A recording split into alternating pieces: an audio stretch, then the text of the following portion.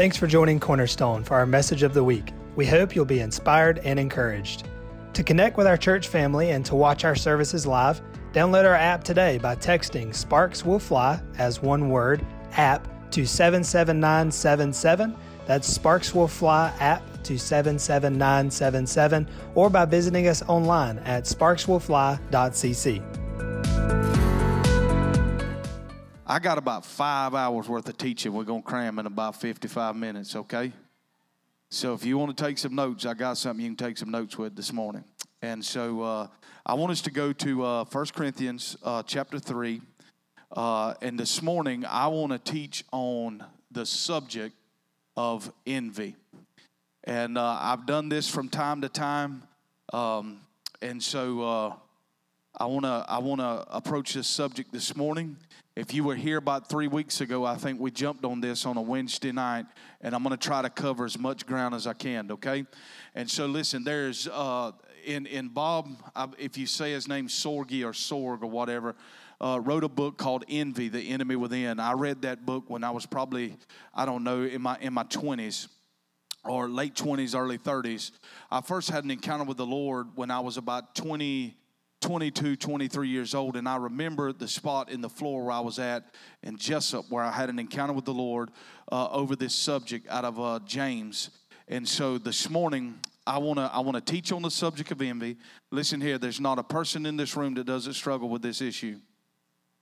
You with me? So we're going to approach it as a teaching style, okay, this morning. How many knows I can preach? I got to quit all this hollering and jumping and spitting and put some substance in it so we're going to go home with, okay? All right, but I am going to holler. I promise you that, because I'm subject to do it at any moment. So 1 Corinthians chapter 3, let's go into verse 1. I want to read out the Passion Translation. And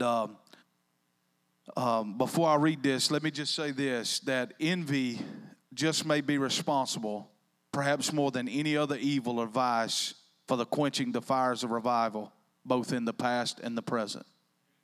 Let me tell you something. We don't need an attack of hell to come stop a movement of God. All it takes is 1 to 3 to 4 to 5 to start envy and get jealousy inside of a body, and you shut that whole movement down. Come on now. All right, so let's look at this. 1 Corinthians chapter 3. Brothers and sisters, when I was with you, I found it impossible to speak to you as those who are spiritually mature people. For you are still dominated by the mindset of the flesh. And because you're immature infants in Christ, I had to nurse you and feed you with milk, not with solid food or more advanced teachings, because you wasn't ready for it.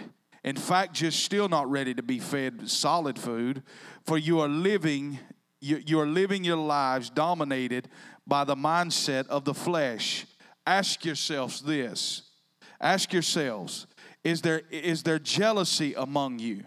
Do you compare yourselves with others? Do you quarrel like children and end up taking sides? If so, this proves you are living your lives centered on yourselves, dominated by the mindset of the flesh and behaving like unbelievers.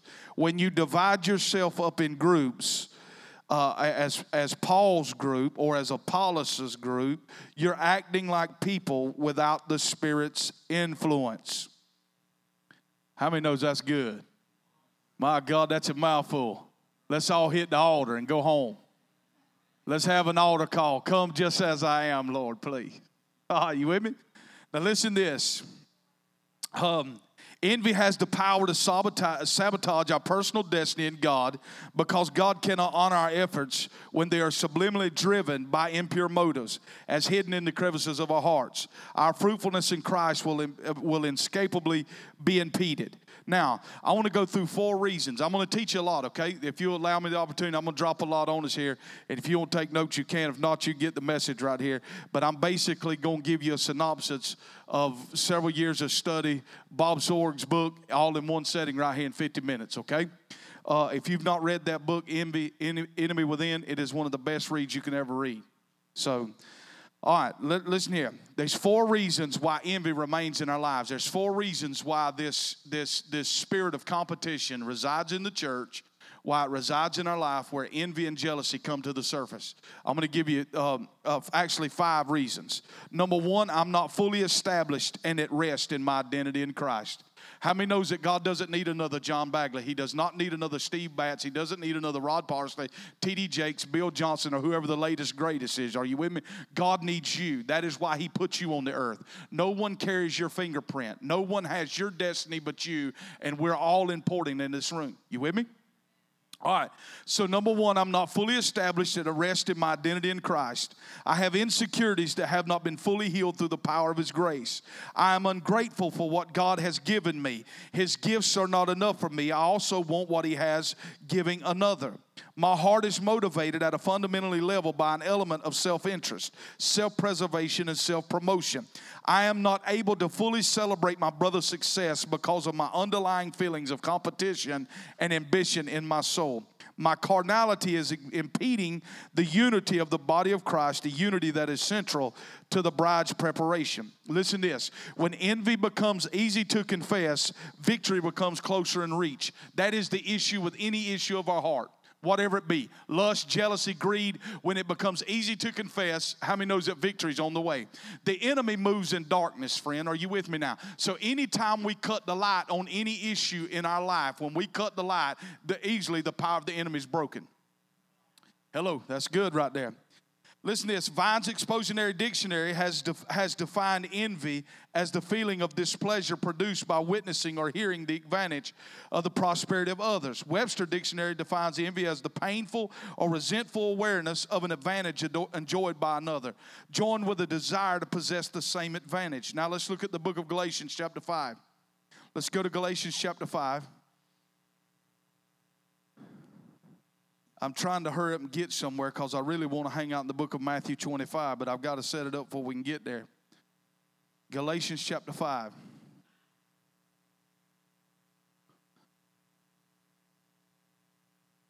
Look at verse 19.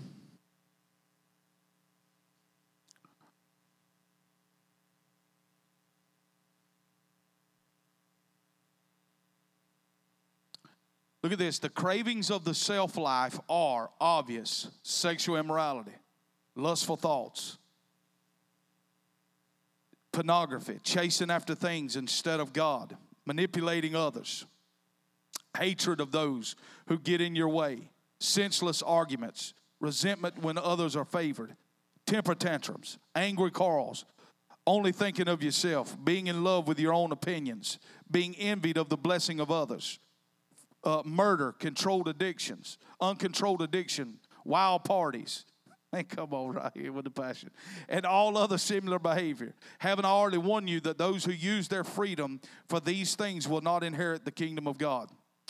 Listen to this. But the fruit produced by the Holy Spirit within you is divine love in all various expression. Joy that overflows, peace that subdues, patience that endures, kindness in action, a life full of virtue, faith that prevails, gentleness of heart, and strength of spirit.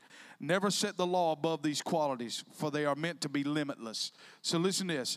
Paul's writing in Galatians that envy comes from where? It comes from the carnal life, not from the new life. When we get settled in our new identity in the Lord, when we get settled in the new man that God created in you, friend, these things that reside in the old lifestyle of our fleshly nature, such as envy and jealous, this is where this is coming from. And what I have found in the church, I've been at this for a little bit of time. What I've found that most of our judgments, I believe this is going on in someone else's life, most of it flows from suspicion and not from the Holy Spirit. Listen, suspicion is the counterpart of the prophetic. It is the enemy of the prophetic. Are you with me now?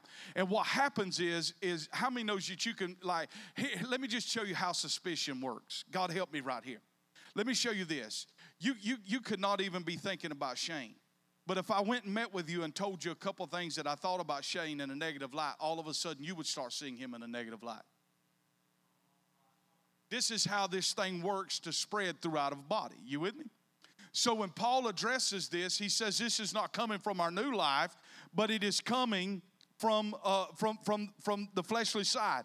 Now let's just say this. Envy is a natural byproduct of being favored by God. It is the tallest tree that gets hit by lightning. Those who stand out from among their brethren often come under attack. Now listen, people don't envy losers, they envy winners. And now here's the thing. The only way that I'm going to grow in my faith is to get beside someone that is more advanced than me. So what I have to kill in my life, if I want to change my financial status, listen, if you are praying for a financial breakthrough, help me out here, Lee, just a little bit on this. If you are praying for a financial breakthrough to come in your life, God is not going to send somebody into your life that is broke. He's not going to send a broke person into your life because the broke person cannot help you financially. Come on, somebody. And he's going to send somebody that doesn't dress like you. Most of the time when God brings something into our life that we need, he will bring it in a package that you don't like. When God brought the kingdom to the earth, he brought it in a package the Pharisees didn't like. They could not understand how the King of glory would be born in a manger. Why would he come into Jerusalem not riding on a stallion but riding on a young colt? Come on, somebody. But he come humbly, the king did. And so here's the thing. God will begin to bring the breakthrough that you and I desire in a package that we don't like because he's really going to see if we're after him. Come on now. And so here's the thing. God doesn't mind offending us of what we think we already know. So here's the thing. If I want to change up my economic status by learning from someone that God brings in my mind, in my life, help me, Holy Ghost, that I will have to deal with the subject of jealousy and envy.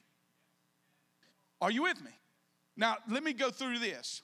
Sociologists have coined the term limited good to describe a commonly held idea that there is only so much honor and prosperity and success available to the citizens of a society at any given time. So for one citizen to increase in success, he must of necessity take it from the success of others in that society. Envy, they say, is thus the natural response of citizens in a society who, when looking upon the success of someone, realize that that success has came to that person at their own expense and loss. This idea that there is only so much to go around is not found in the kingdom of God. Listen to this. The resources of God towards his children are lavishly boundless and extravagantly plentiful. That is a poverty mindset to believe because Dusty just got blessed, he stole your blessing. How many knows that God's got enough slices on the pizza? It don't matter if 100 slices go missing. There's still enough pizza to go around. This is why we train our kids over next door. You don't got to come in here and take tater chips home and steal as many bags as you can get because God's kingdom always has enough. And we've got to begin to break this mindset off of us. Come on, somebody. If Harry gets the blessing of God, we've got to learn how to celebrate the fact that he got the blessing of God. And a lot of times the thing I'm praying for, sometimes my neighbor that's sitting right next to me will get the very thing that I'm asking God for, because God just checks our own heart from time to time. And here's another thing that we've got established in this room, that God blesses our brothers and sisters in the Lord, in the faith, right in front of us. David was not taken in a green room in privacy and had the ram's horn poured on him. Are you with me now? David had the ram's horn of oil poured on him right in front of all of his brothers. This is the way God does it. God exalts our brothers and sisters right in front of us to see what's in our own heart. And let me just say this, if we can't learn to celebrate the success of someone else, we are never going to get to the place that we desire in our own life until we can learn how to celebrate someone else. Are you with me? James chapter 3. I'll get to something in a minute.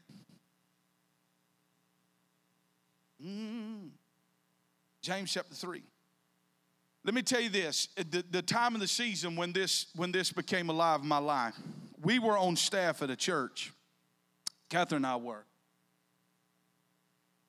I had been preaching probably for about 5 years at this time, and I had the privilege, I was at one time fully booked itinerant. That's hard to believe. My friends won't even let me preach for them anymore. But here's the thing. I was booked fully. We was on staff at this church, And the pastor hired another staff member, which happened to be a female. I don't bother me about females. Our pastor the senior pastor was a female. She could preach the walls down, strong worship leader. And in this process, we hired a new staff member. And there was this illustrated sermon that was going to be preached. If you've been here for a while, you've heard me quote this. And I can still remember that day. It was called A Ship Called Destiny. The elders of the church was outside underneath the foyer as people approached the building that day. And so we were coming in, and this new staff member was gifted in the area of children. And so she was going to be basically helping with the children, helping in the office and all this stuff. And so I had the youth group, but she was going to be teaching the little children. At this point in my life, I felt like youth ministry was a demotion. How are you going to put me back there in the youth building when I've done preached all over the place? I've had more itinerant scheduled than the pastor did. Hello, come on, somebody. Y'all don't never hear no language like this.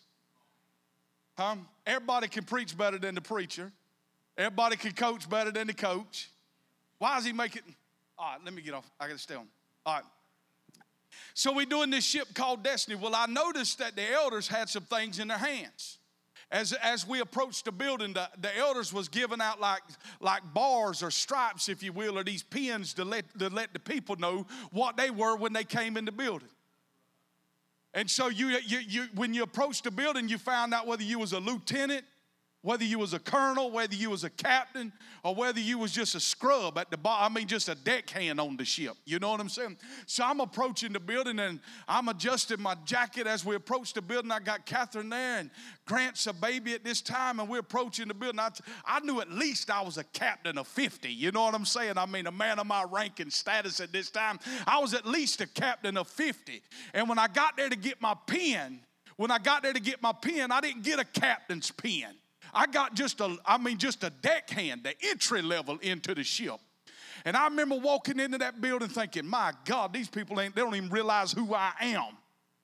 Hello, y'all ain't never had no thoughts like this, have you?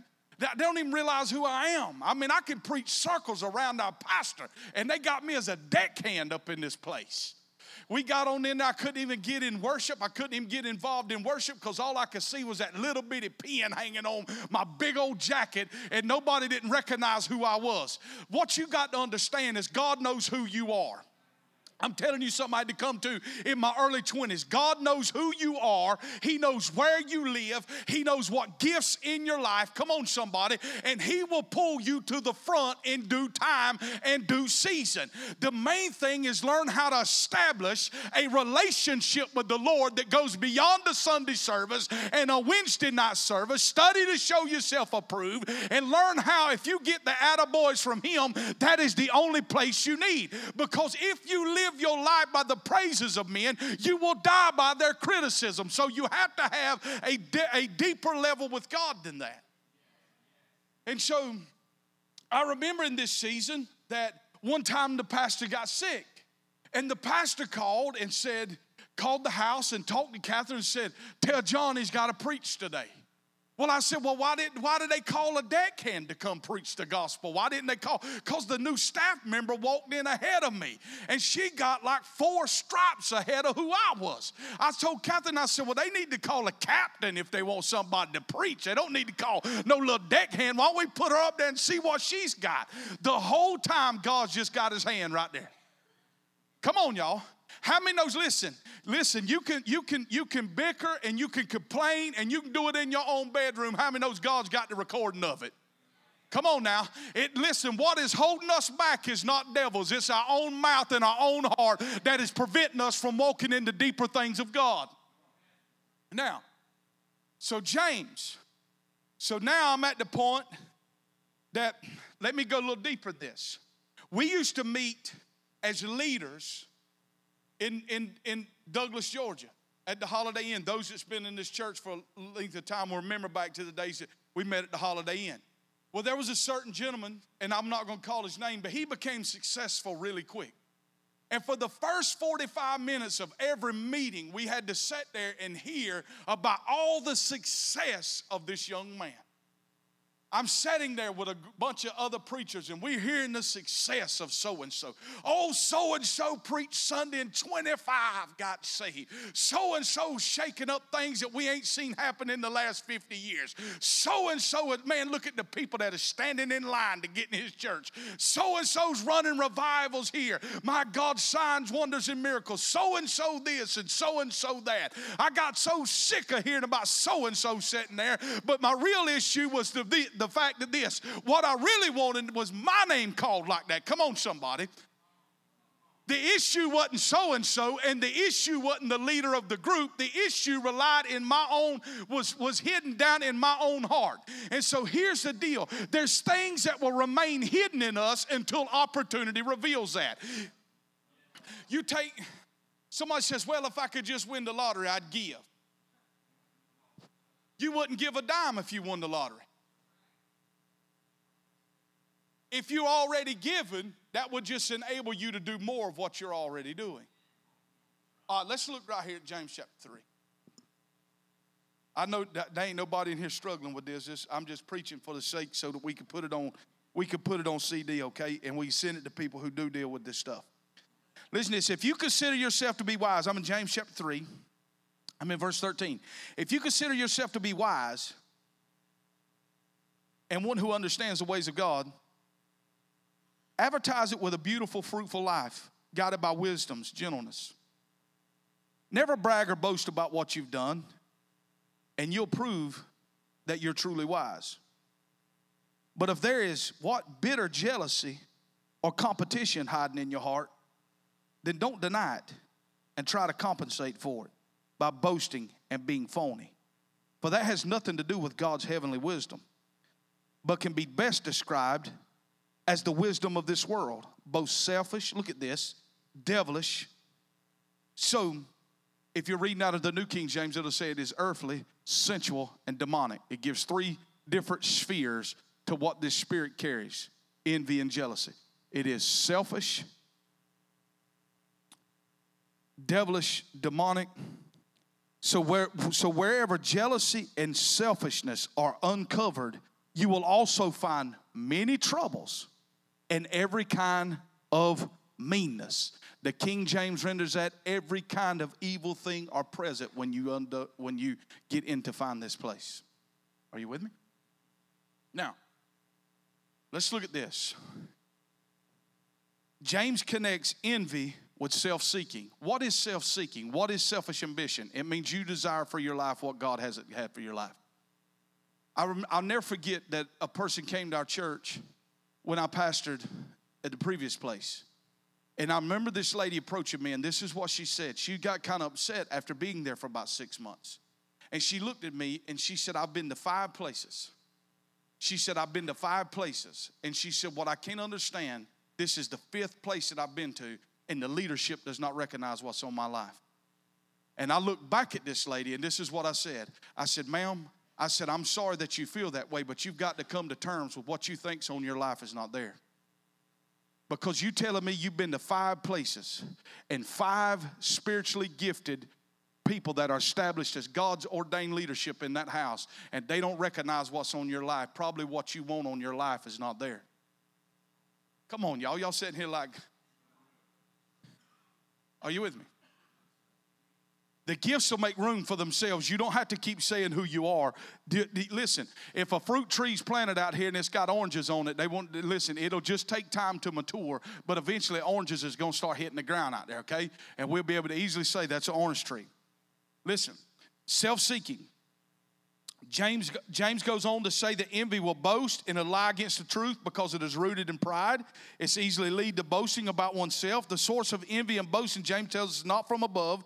Rather, it describes a threefold source of this kind of envy. It is earthly. It's rooted in the natural realm. It is sensual, based on data received from the 5 senses. Listen to this. It is based on data received from the 5 senses rather than from the Spirit of God. It is demonic, inflamed by demonic activity. Listen to this. Isaiah chapter 11, verse 3 says this. This is talking about the 7 spirits of God, which is speaking of Jesus Christ. It said he did not judge. He did not judge by the hearing of the ear or the seeing of the eye. Most of us judge people by what we see and hear.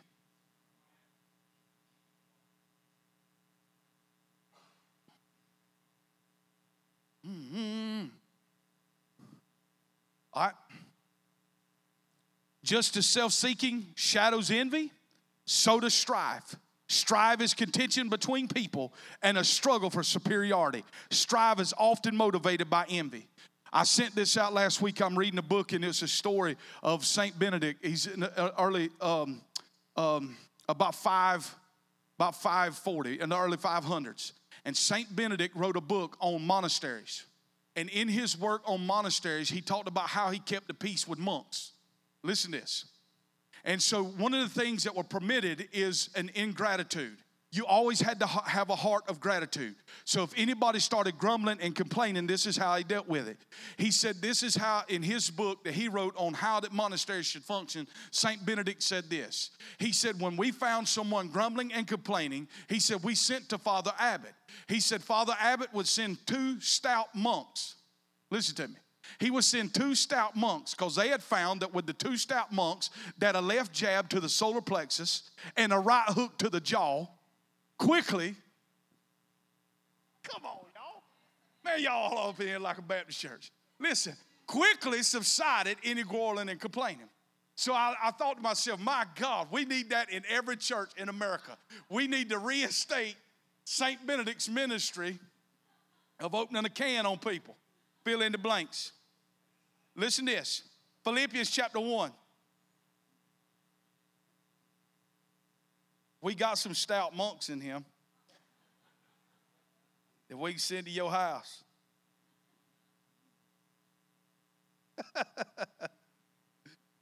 Hey. Philippians chapter 1. Look at this. Philippians chapter 1, verse 5. Look at verse 4. My prayers for you. Let me go right here. Verse 12. I want you to know, dear ones, what has happened to me has not hindered but helped my ministry of preaching the gospel, causing it to expand and spread to many people. For now the elite Roman guards and government officials overseeing my imprisonment have plainly recognized that I am here because of my love for the Anointed One. And what I'm going through has actually caused many believers to become even more courageous in the Lord and to be bold and passionate to preach the word of God, all because of my chains. It is true there are some who preach Christ out of competition. Look at this, and controversy. For they are jealous over the way God has used me. Many others have pure motives. They preach with grace and love filling their hearts because they know I have been destined for the purpose of defending the revelation of God. Look at this. Paul deals with 2 types of way to approach ministry. Number 1, out of a selfish gain. Number 1, the other side is out of love. This selfish gain comes from the Greek word arathia, and it is a word to describe a hireling. Someone working for pay, someone who is concerned only with his own welfare, a person who is susceptible to being bribed. Arathia pictures an ambitious, self-willed person seeking opportunities for promotion. The opposite motivation for preaching the gospel was out of love.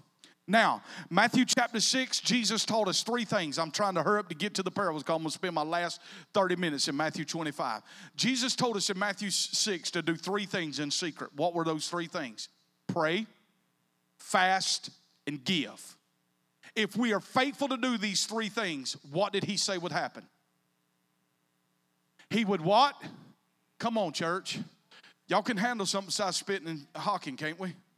He would give us what? He would reward us openly. So listen, when rewards come openly, what has preceded the rewarding? Faithfulness in the secret place. Faithfulness in the secret place leads to rewards openly. So if we pray, if we fast, and if we give in secret, God said that he would reward us openly. So when the rewards come openly, what happens is that people begin to see the outward dividends paid to the individual, thus see the rewards happening to them, which causes us to become jealous and causes us to become envious of each other.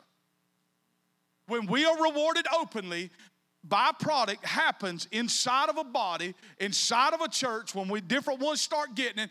You could translate this everywhere else. You could take it to the football team. What I'm preaching translates into all walks of society. You think you're the one that deserved a promotion on the job, but you didn't get it. Come on, somebody. Let the one that got it 3 rows down from you, and eventually, if that deal is not dealt with in your heart, you're going to start backbiting. You're going to start talking to people on the job. You're going to start putting them down, and you're going to start having a whole different look about that individual. And every time that happens, you keep sliding yourself down, and it ain't God doing it to you. It's your own heart that keeps putting you down on the ground. Hello.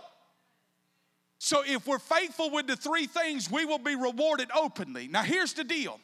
When people start getting rewarded openly and we see dividends being paid to them, what we quickly forget is the price that they have paid to be where they're at.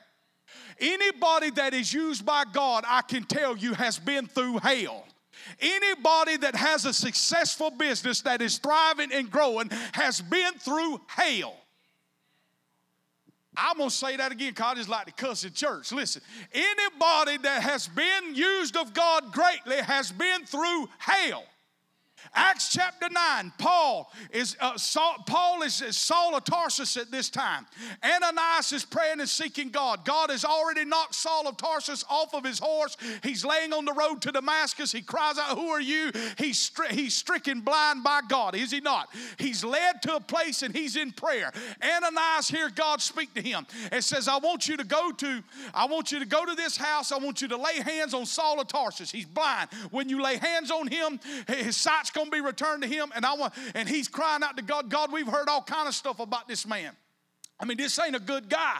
I mean, this guy's killing people. He had Stephen's clothes in his hand. This guy's a killer. And Jesus speaks back. This is in red, in your New King James, in your King James. In Acts chapter 9, around verse 15 and 16, he says, you go tell Paul, because I'm about to show him, I'm about to reveal to him how much he will suffer for my name's sake. Listen, everybody you see on TV, listen, they had a road to get there. They did not get there overnight. Listen, everybody wants to see, I just hate you, I'm going to just use him. Everybody wants to see Danny now in the glass building and driving the BMW. But there was days when he had the Volkswagen that he had to push and pop the clutch and crank it to get on down the road. Everybody wants to see Steve now. But let me tell you something. Everybody's got to start somewhere. And the life they live now is because of a faithfulness to God and a faithfulness to the process in their life. And they did not give up or cave in. Now, here's the deal. If we want the same thing in our life, we will say yes to process. Anybody that does not take the stairs but gets the elevator, I can promise you this, you will be unqualified to reign over what you get to the top to do. When it comes to ministry, we can go in that office and we can pull the filing cabinet out. My God, I feel like Dusty Rhodes a minute. Listen, I got to calm down. How many preachers did we see start out, went quickly into the ministry only to burn out within 5 years? Listen, statistically, I was just with the Assembly of God guru just a couple of weeks ago. He said this, out of every 20 preachers that start out, only 2 will be in the ministry after 5 years. You know why? Because you will suffer immensely for preaching the gospel. And if you don't have some type of development besides some book you just read or a message you downloaded off the internet, you will not make it, friend.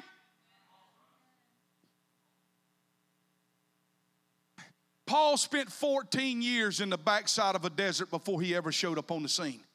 Jesus spent 30 years preparing for 3.5 years of ministry. And we got young folk think they can preach the gospel in 6 months. Oh my God. I can get over in another thing of life.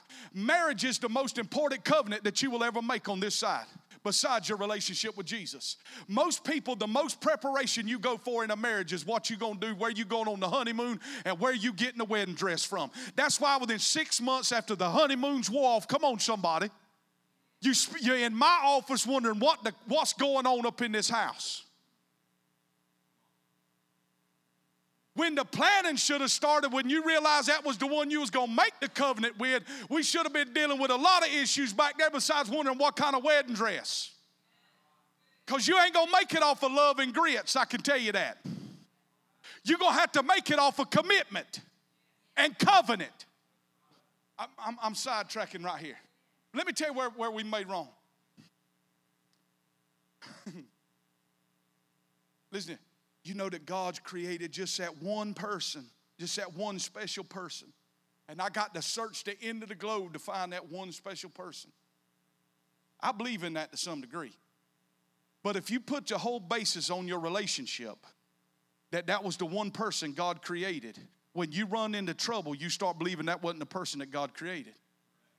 So here's the bigger picture. No, that's the one you chose, Johnny. When I saw her in Baxley, Georgia, when I was preaching, she came out to a dance and did a dance.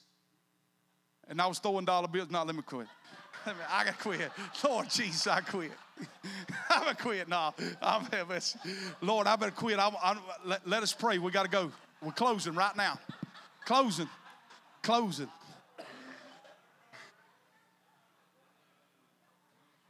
Man, Lord. Get it back. Hey, get out your carnal side now. Come on. I'm trying to talk spiritual stuff to you. I know. She was dancing to Alabaster Box, CeCe Winans. I was standing there. Listen, you got to understand at this time of my life, I just broke up with a girl. So I'm actually at this church because I don't want to go to my church because I just broke up with a girl. Her family's calling the elders of the church, everybody, I've lost my mind. So she comes out. My God, the anointing was there. And the pastor's wife, she says she's single. Within 3 months from me seeing her, we were married. Every day we woke up ain't been roses. I hate to say that. That's real life. Throw 3 kids, an SUV, and a mortgage, you got you something then. You got you a disaster recipe. You with me? What makes us make it is covenant, which is something that's totally lost out of our society. Because we're such a consumer-based mentality. When you buy something, if you don't like it, you can take it back. Marriage is not approached that way, friend. Hello. It's a covenant. All right. I got to quit chasing these rabbits. Listen to this. People envy people, want to be T.D. Jakes. I'm going to get in this parable of talent right here. Listen. Let me just skip right here. Let's go to Matthew 25 because we got to hang out in here. I know how like when you come with 5 or 6 sheets of paper, I know everything ain't got to be preached. Let's go to Matthew chapter 25. Steve over there praying. Boy, I heard him praying in tongues. Lord, don't let him use them all. Don't let him use them all. All right, this ain't my first ride, okay? I know how to cut and weed through. I'm dicing it up now. For the sake of time, we fit to speed up a little bit, okay? Matthew chapter 25, verse 14. I've got to read this. And again, heaven's kingdom realm is like the wealthy man who went on a long journey, summoned all his trusted servants, and assigned his financial management over them. Before he left on his journey, he entrusted a bag of 5,000 gold coins to one of his servants, to another a bag of 2,000 gold coins, and to the third a bag of 1,000 gold coins, each according to his ability to manage. Underline that in your Bible. Each according to his ability to manage. If you want to increase, learn how to manage.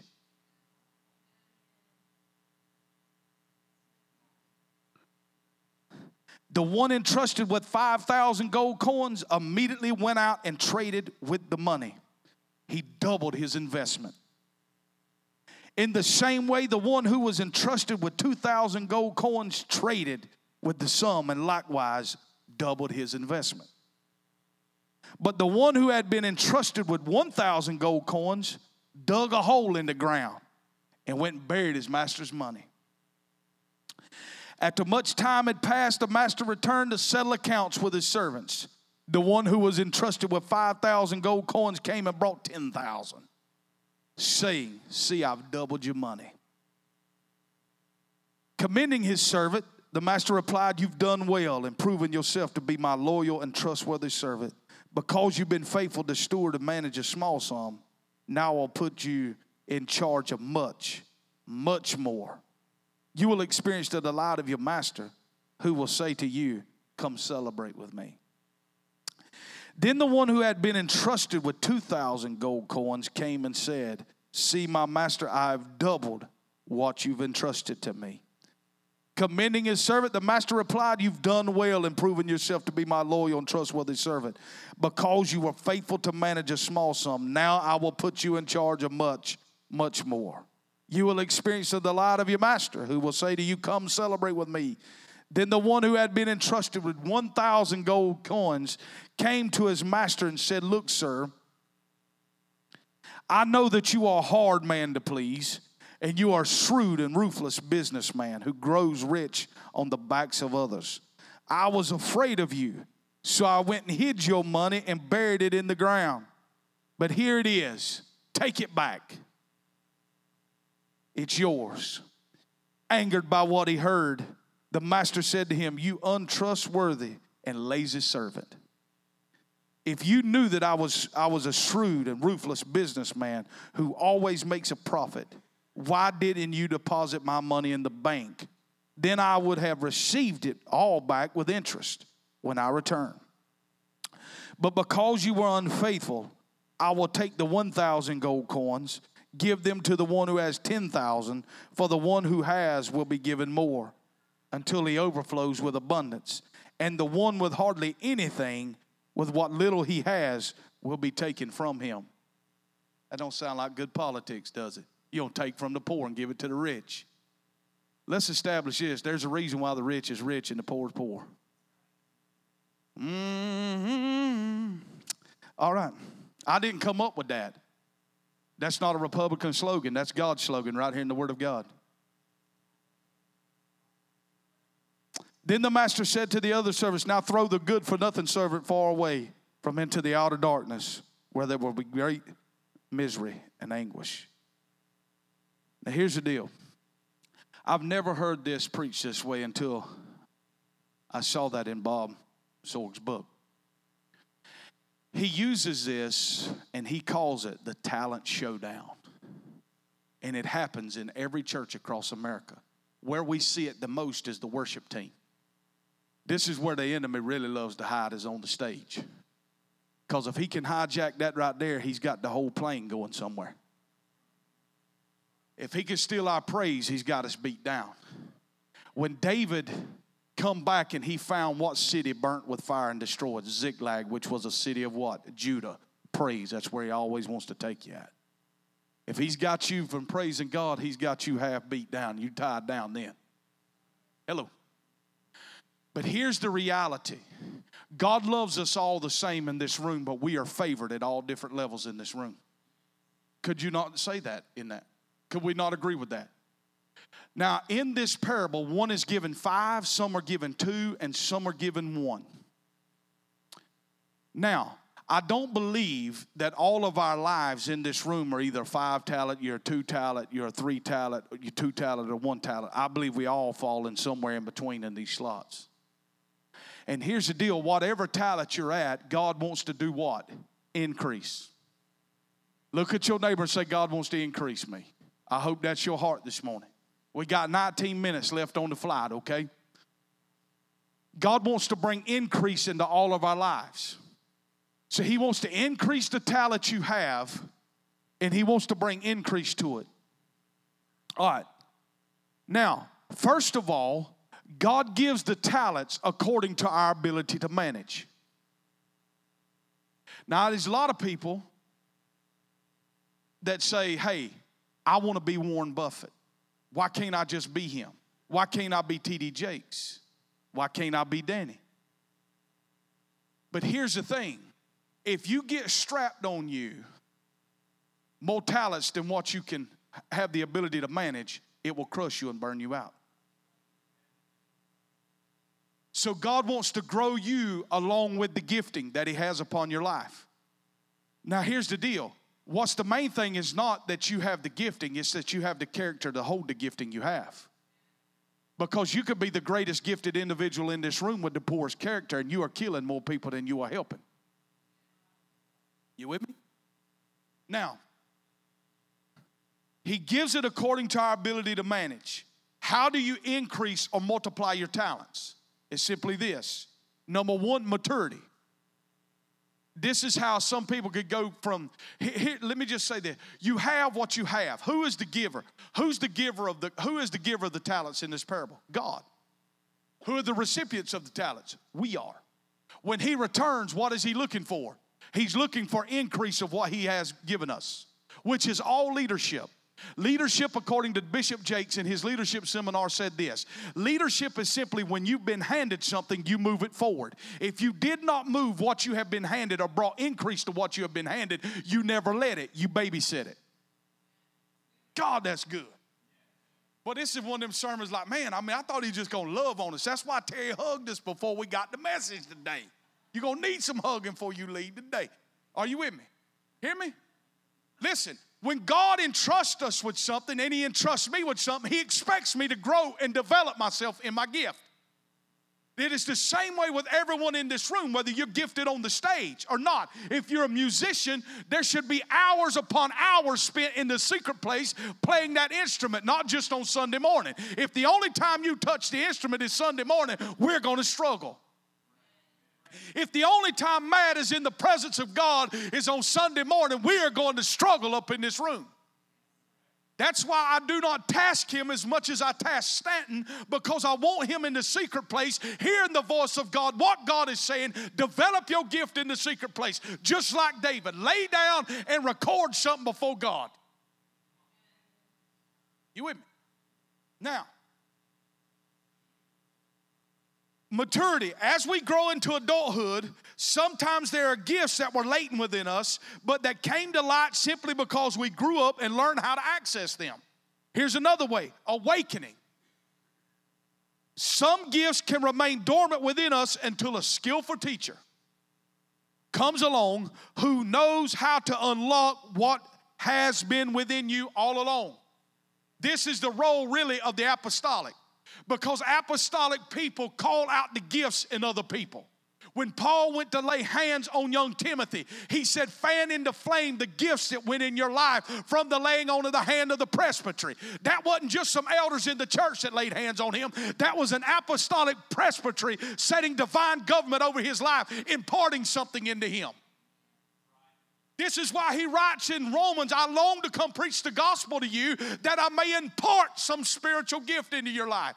This is the gifts of awakening that come through mature leaders in the body of Christ that carry weight and carry gifts and have the ability to impart them in this room. If Reinhard Bunke stood on that stage, all of us in here would leave this room burning for the harvest. What happened is he just imparted the gift of an evangelist inside of us. So awaken. This is how things come alive. Cultivation. When you're faithful to cultivate and multiply our talents, sometimes it is amazing to what level of skill we can discover. How do I cultivate? Paul told Timothy to fan into flame, activate, cultivate that gift that's on the inside of you. If you have the gift to prophesy, you should be gleaning from mature fivefold prophets. If you want to teach, glean from mature fivefold teachers like a Copeland, Charles Stanley. Y'all get me up in here? All right, we got about 14 minutes. We're going to be serving peanuts in a minute to help us. Listen to this. Download. This is another way. Download. Downloads are supernatural activities that only come from God. That means you go into the Lord, you have an encounter, and God supernaturally downloads a gift inside of you. I saw this happen when I was 19 years old. In a Sunday night service in Nichols, Georgia, I saw a girl go down under the power of God. She got up off the floor and she could play the piano fluently. When I was 19. Let me tell you another, Mariah Woodworth-Edders, whoever's ever heard of her. She's in God's Generals. She preached and went into this trance, and for a 20-mile radius, nonstop miracles happened in the trance.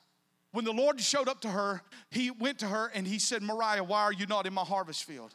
She said, Lord, I'm a woman. And she said, I do not know the scriptures.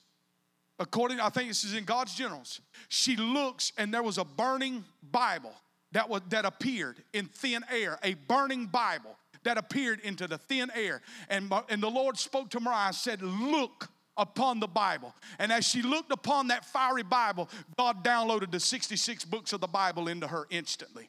These are downloads. I ain't just talking about this morning. I believe this is available. Come on, somebody. When I go into a place of prayer, I say, God, download. Listen, the things that we have that are in this nation with the divisiveness that we see in Washington and everything going on, we need somebody that can peer into another realm and say, God, download something into us that can bring healing to this nation. Come on now.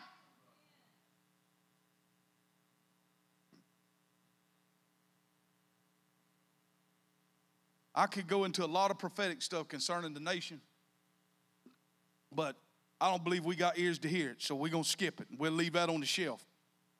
Listen to this. But there's a whole lot more going on than what Fox News and CNN is going to give you. You fit to see massive corruption uncovered in this nation. And it ain't just on the Trumps, I can tell you that. So you can take that home with you as homework. Listen to this. You can only work with the talents that God gives you. Talents can be grown and multiplied. Listen to this. God's looking for two things concerning your talents. He's looking for goodness, which you can translate character. And he's looking for faithfulness.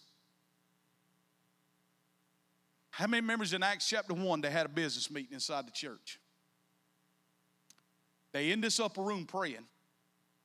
They've been in here for several days.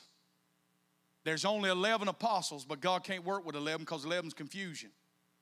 12 is the number of divine government. When Elijah prayed the fire down from heaven, said, well, you ain't got to have government. You ain't got to have all four. We can just work with a teacher. Come on. I'm going to show you right here. If that was the case, why didn't David, when he took out Goliath, why didn't he go get 3 stones out the river? Why didn't he get 4, but he grabbed 5? When the miracle in John 5 he didn't have 4 porches on that place, the pool of Bethesda, which means house of outpouring, place of grace. It didn't have 4 porticos, it had 5. Come on. When Moses asked God to see his glory, come on somebody, he didn't show him his glory, he showed him his goodness, the hinder part of his goodness.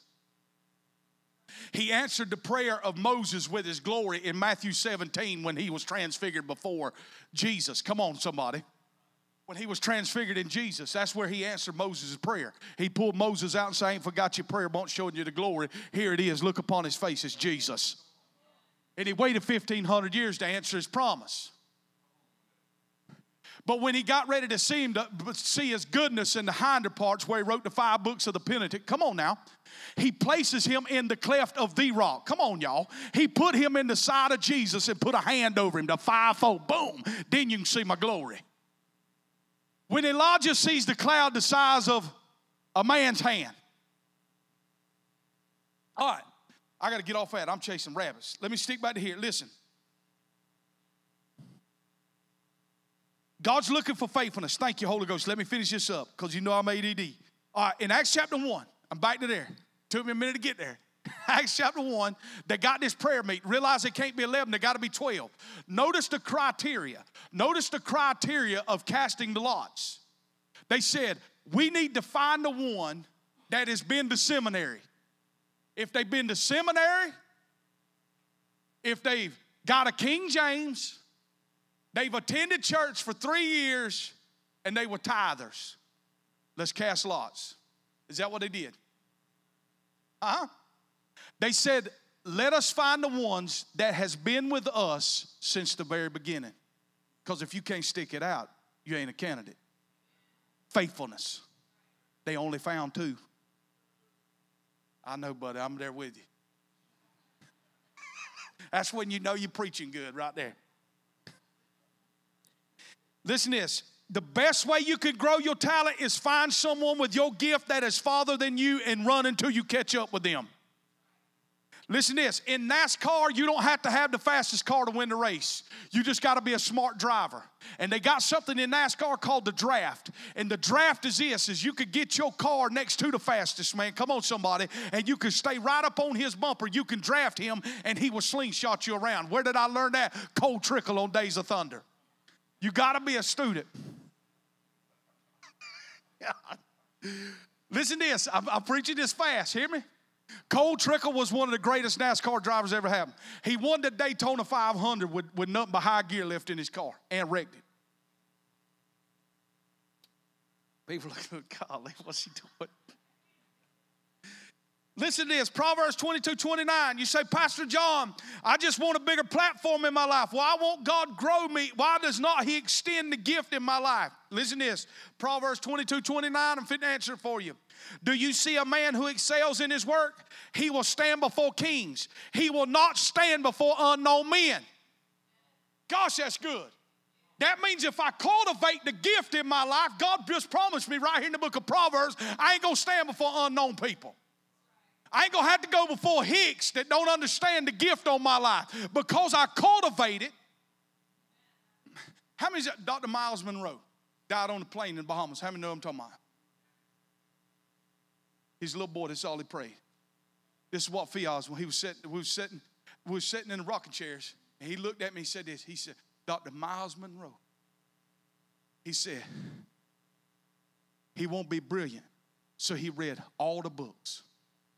He said what took him from dirt floor in Bahamas to plane was his mind. You got to, whatever your gift is, you got to craft it every day. Steve come in here 2 weeks ago, tired on Wednesday night. And you ain't even fell asleep one time today in this service. I'm proud of that, okay? Listen to this. Listen to this. But he's tired, but you said what? I've been sitting through class all day. See, listen, he don't need to go to a class to learn how to run a saw. But he's got to stay updated on his skills because the times are constantly evolving. This is why you will see me, my children see me with a book in my hand all the time. I'm not studying for something to say. If I didn't read another book, I could preach till the Lord comes home and gets me, or I'm 95 years old. Just like what Brandon Manning's mentor told him. He said, Brennan, you do not need any more insights into the faith. He said, you have 300. You could live on the insights you have for the next 300 years. He said, Brennan, you just need to trust what you already have. That's a good word for us in this room this morning. We don't need another sermon. We just need to trust what we've already been given. Now, here's the deal. When you excel in your gift, the promises of Proverbs 22 says you will stand before great people. If you want a greater stage, craft your gift. Most 5-talent people, I've already said this, have been through hell. Listen to this, Ecclesiastes 4:4. Again, I saw for all toil of every skillful work, a man is envied by his neighbor. All right, so you're crafting your skill. You're going to be the best recon man that the world's ever seen. You're going to be the best tactical dude we've ever seen. Come on now. Then the natural byproduct of you being the best is you envy. The reason why people down Alabama left and right, because we can't beat them. Now, I'm a Georgia fan, but we ain't beat him. I don't want to hear nothing about no 3/4. We beat him on the spreadsheet. And what I looked at on my TV was the confetti falling, and we had the sad faces. Come on, somebody. And he was the one up there kissing the trophy. That's what winning looks like. And the reason why people hate them is because they're the tallest tree. Come on, somebody. And they have skilled their craft. Oh, my God. And this, I've got to be done. But this is why when we have community gatherings, we got to let the weakest communicator get up in front of the crowd. Because as long as we got Johnny Weakneed up there tipping through the tulips, brethren, let us just humbly bow our head. Man, I'm out there today, ain't I? But the reason why we can't let the strongest man get out there and swing a sickle, because we're scared to death if he gets out there and swings the sickle, we're going to lose our few people we got. And they're going to go over there to his church. But the deal is, when I pray, I don't pray for church transfer, which is most of the growth that happens in the South anyhow. Because you got upset at that church, you transfer and go here to the new church. And if you find the perfect church, don't join it because you're going to ruin it, okay? So here's the deal. There's plenty of stuff out there to swing the sickle at and not have to worry about church members. So here's the thing. We can establish this, that all of us in this room are gifted different. Now, when it comes to the 5 talent people are like Joseph in the Bible. Joseph was a 5-talent person. Joseph wasn't called to run a convenience store. He was called to run a nation. Are you with me now? But you look at the process in Joseph's life. Everybody wants the title. Everybody wants their name on the sign, but they don't want the process in which Joseph endured. Joseph was sold by his brothers. He was sold as a slave. Come on, somebody. He was put in Potiphar's house, and finally by now he can at least start living just a little bit easier and have a better life. And then Potiphar's wife lied upon Joseph, said she tried to rape him. Come on, somebody. Then he was thrown into prison. That was the process in which it took him to run a nation. All right. 5 talent. According to this that we just read in this parable, and I've got to pull it close right here with this. The 2 talent people love hanging out with 1 talent people because it does produce a little pride and arrogance to the 2 talent. You know you're a little stronger than them, and you don't mind hanging out with them. But let me tell you this, where the 2 talent, which is the majority of where we are in the church, okay? Can you with me? If we just going on this scale, a lot of us, including me, I'm putting myself in this category because I know what it's like to think I was a captain. It got me about 4 more years. So if I'm a 2 talent, I love 2 talent people. I really like hanging out with 1 talent people. But when the 5 talent shows up, the 1 talent people go bury what they have in the sand. I'm not even worthy to even walk around them people. I mean, my God, I'm leaving the worship team right now. You heard her sing? Oh, win. Celine Dion can't even touch that. Just go bury your talent in the sand. That is not the approach that God desires to happen. And what happens, the reason why you go bury your talent has nothing to do with the 5 talent. It has everything to do with your insecurity. Get secure in who you are in God. Start walking around with your 1 talent like you got something. If you walk in the room with 1 talent, listen here. If you walk in the room and you believe you're not enough, you will be automatically received as not enough. Now, I ain't gonna lie, Terry says this, but I love showing up in the camo Crocs and act like I don't know what's going on and then start talking a little bit. And they be like, oh, he's been somewhere besides Academy to get some camo Crocs. You with me? But here's the thing. Now, let me show you the 5 talent. The 5 talent cannot stand hanging with 2 talents. You get a 5 talent, if a 5 talented musician come in here, he's gone in 6 weeks. Y'all give me, that's the horn blowing off. They got the chicken just come out the pot, okay? Listen, we closing, I'm closing. 5 talent person coming, a 5 talent person, musician coming here, he gonna come in here, love on Matt and all this, he gonna talk to him, he leaving. Let me tell you one reason why he ain't staying. Because we don't got enough money to hire a professional sound engineer. He plays in Nashville, Tennessee. He don't want to come in here and play with scrubs. I'm just talking the truth about where we at if we want the next level.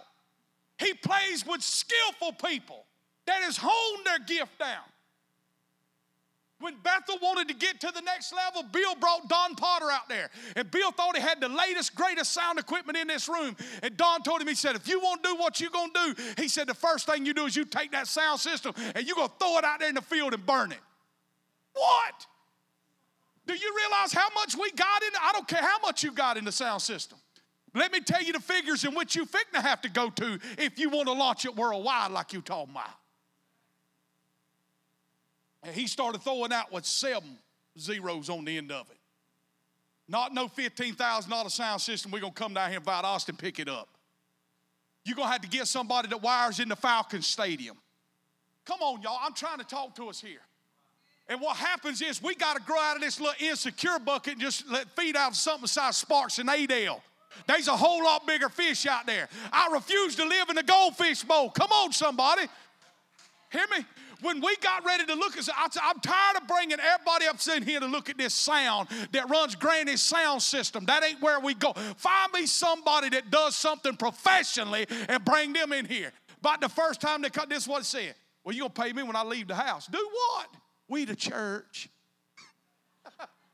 Listen. He said, yep. Such and such hour. I'm thinking, my God, man, you a surgeon? Pay me when I leave the house and when I go back. But let me tell you what I found. God had to get rid of some of my poverty thinking. That number sound astronomical, right?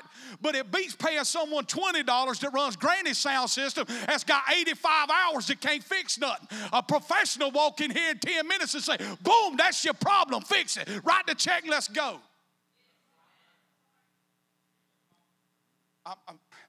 I'm telling you, I'm about loaded, right? When we brought the country club in, over there in Alma, no, we didn't bring it in. We prayed it in, though, by the Spirit of God. Listen to this. Buffet lunch, $15.95. Prime rib, shrimp, 5 or 6 different types of meat, full dessert bar, everything loaded. This is what people, my God, that's the highest I ever seen. Let me tell you something. Pull the carpet to Dairy Queen, 5 head of kids. Give us 6 strips, chicken, bill $55.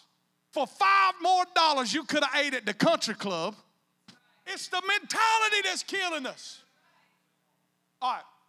So 5 Talent comes in. 5 Talent looks at our stuff, say, good Lord of mercy. This sound I can't even hear. We got our earbuds is off Amazon. But we're trying to roll. We're trying to live it. Come on now. We're trying to be it. They're struggling. We got people, you know what I'm saying? They start asking us notes and keys and stuff. I mean, they ask us what keys we sing in. We pull out our car keys. This is professional. Listen, the one talent don't even believe he can make it on the stage. It's the same thing in the area of business. If you're trying to get a business off the ground like you're doing, Shane, when an established businessman comes, what the natural response in your heart is to go bury what you got. But you can't look at what you got in seed form. You got to see it grown in your hand, even though it is in seed form. Come on, y'all. I don't go home thinking I got some little 150 people gathered up in Sparks waiting on the rapture. I see you as an army arising in this place to bring change in this region. You cannot bury your talent. You got to get with somebody that is bigger than you, that knows more, that's out there that you can hook up to. Now, when you hook up to them, they're not going to talk to you like you're the best friend. You've got to decide whether you want a mentor or a friend. Y'all all right with this? I'm closing. This is my final close, okay? I got to quit, but I'm not done. One talent, he goes and hides what he's got. He goes, listen, you cannot hide what you have. The body needs what you have, even if it's one talent. Listen, let me finish with this. The 5 talent person is not going to look at you and say, it's okay. It's just okay. The 5 talent people that I've been around in my life, Riddle made me want to kill them when I left. I got in the car after a conversation, said, God, if I didn't have the Holy Ghost, I'd be on the front page of the paper. Kind of like what they see. Huh? When you go counsel someone with finances and you ask a question, you're a tither, and then 6 months later they want to meet with you because they're still broke because they don't tithe. You're looking for a friend, not a mentor. You're looking for some sympathy, and Jesus never offers sympathy. He offers compassion. Sympathy gets down and wallers with you, and it has no power to bring you out of that. But compassion carries a grace of empowerment to you to pull you up out of that hole. That's why it says Jesus was moved with compassion. All right. So 5 talent people, we welcome them. When we come in, we got to realize what's in our midst. You with me? We begin to adjust our heart. We don't move in envy or jealousy. We start saying, hey, man, how do you do what you do? Show me how you do. Let me just say this. I've never met a 5 talent person that was not cognizant of the time.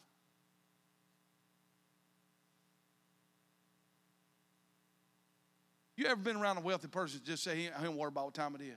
He always. Because they're going to maximize their 24 hours. And what makes the wealthy different from us, because they utilize their 24 hours different than we do. We take our 4.5 hours on Facebook trying to figure out what's going on with the world. Oh my God, I might have quit today.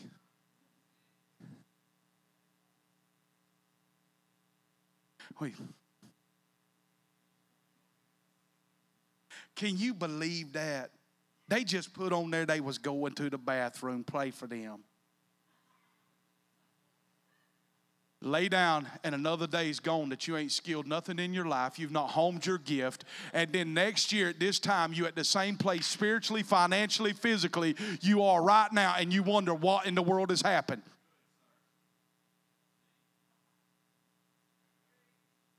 Oh, Lord, I'm going to be voted out. All right, here's the deal. Joseph, a 5-talent person. I'm closing right here. This is final closing. The 5-talent person had to develop this. His gifting was not enough, and your gifting will never be enough to stand on any stage. Neither will nobody else's gifting be enough to stand on the stage. You have to develop something beyond your gifting. It's called the reservoir of his presence. Joseph thought he was there ready to obey the voice of God when he was in Potiphar's house, but he did not tap into the reservoir of the presence of God till he got 2 years into prison. The 2 years into the prison showed him to tap into something beyond his ability and beyond his talents, and that was God himself. And him tapping into that well on the inside of him is what freed him from prison. Because Joseph was never destined to run a household. He was destined to run a nation. Finishing with this. The 1-talent person, you said, well, Pastor, you preach a lot about the 5-talent people, and they're great and all that, and that's grand.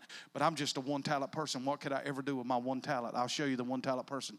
One of them, example of them in the Bible, is found in the book of Luke, and her name is Anna. Anna was married with a man for 7 years. Her husband died after 7 years of marriage, and the Bible says she spent the rest of her days, 84 years of them, praying and fasting. And in her time of prayer and fasting, she heard this one word called Messiah. And she began to lay there and fast and pray and call forth that Messiah into the earth. And before she died, she stood before the King of Kings in infant form and declared him to be the Messiah. Whatever gift you have to use it for the glory of God. All of us are not called to stand up here and hold a mic. And you think that holding this mic's easy? You stand up here and look at the things which I see. When you've studied at least 20 hours to bring forth something, you better know you're called to do it.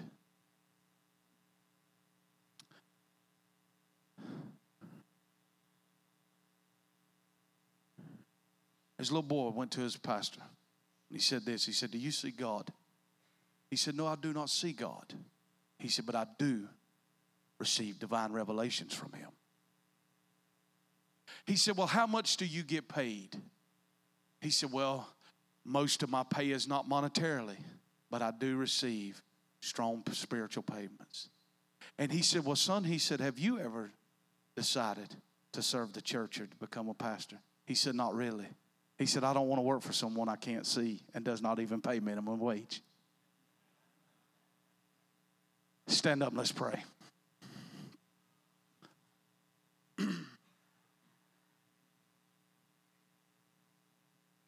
How many's ready to use what you've been given? Let me tell you something. God's got so much more on your life than coming here to just hear me preach. This is a place where we draw encouragement, get strengthened and trained. There's a whole world awaiting your gift outside the walls of this church. If God's given you ability to sing, one thing about this, when it comes to the worship, I have had the privilege of seeing, I know at least some 3 or 4 talents come on the stage. But let me tell you where a 2 talent will blow them away. It's the presence of God. Terry, you've never grabbed a microphone in this church that the power of God did not fall. Sing. That's what God called you to do. You like Miriam, sing. Put it out there. When you sing that song, Defender, Are We Gonna Make It? You sing it with more authority than anybody can in this room. Gifting or whatever. Because you've lived it. It's your testimony. And it brings life to this body.